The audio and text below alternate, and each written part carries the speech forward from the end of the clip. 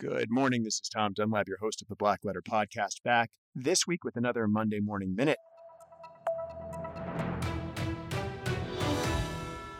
Happy Monday. This week, we're going to talk about government contracting and why it's different than regular contracts.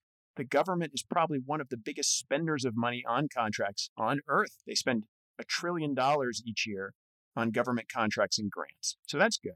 Because they spend so much money, they're kind of what we'd say the 900-pound gorilla, and they've got some special rules that if you're going to dip your toe into government contracts, you need to know about. And it's actually surprised some of my clients who are newer to the government contracting space.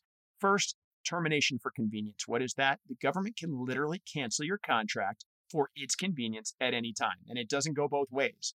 They can cancel your contract, and you can't cancel your obligation to the government. So T for C, as we sometimes call it, it's a big one. Second thing, there's something called the Christian doctrine. It has nothing to do with Jesus Christ. It's a name of a government contractor, GL Christian.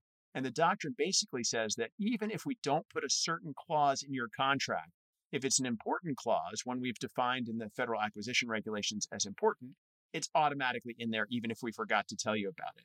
So you have to be aware of the Christian doctrine and the things that are included even when they're not specifically stated. That's kind of tough.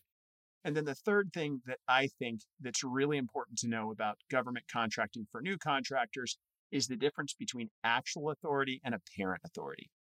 Apparent authority works for most situations on earth in the legal context. That means if somebody is the president of a company and they sign a contract, even if they didn't have the right to do so because some internal document says they don't have the power to do so, that apparent authority is enough to bind the company. Not so with the government. Even though it would appear a contracting officer might have power to do something, they can sign a contract. And if they didn't have the actual legal authority at the time to do it, it's void.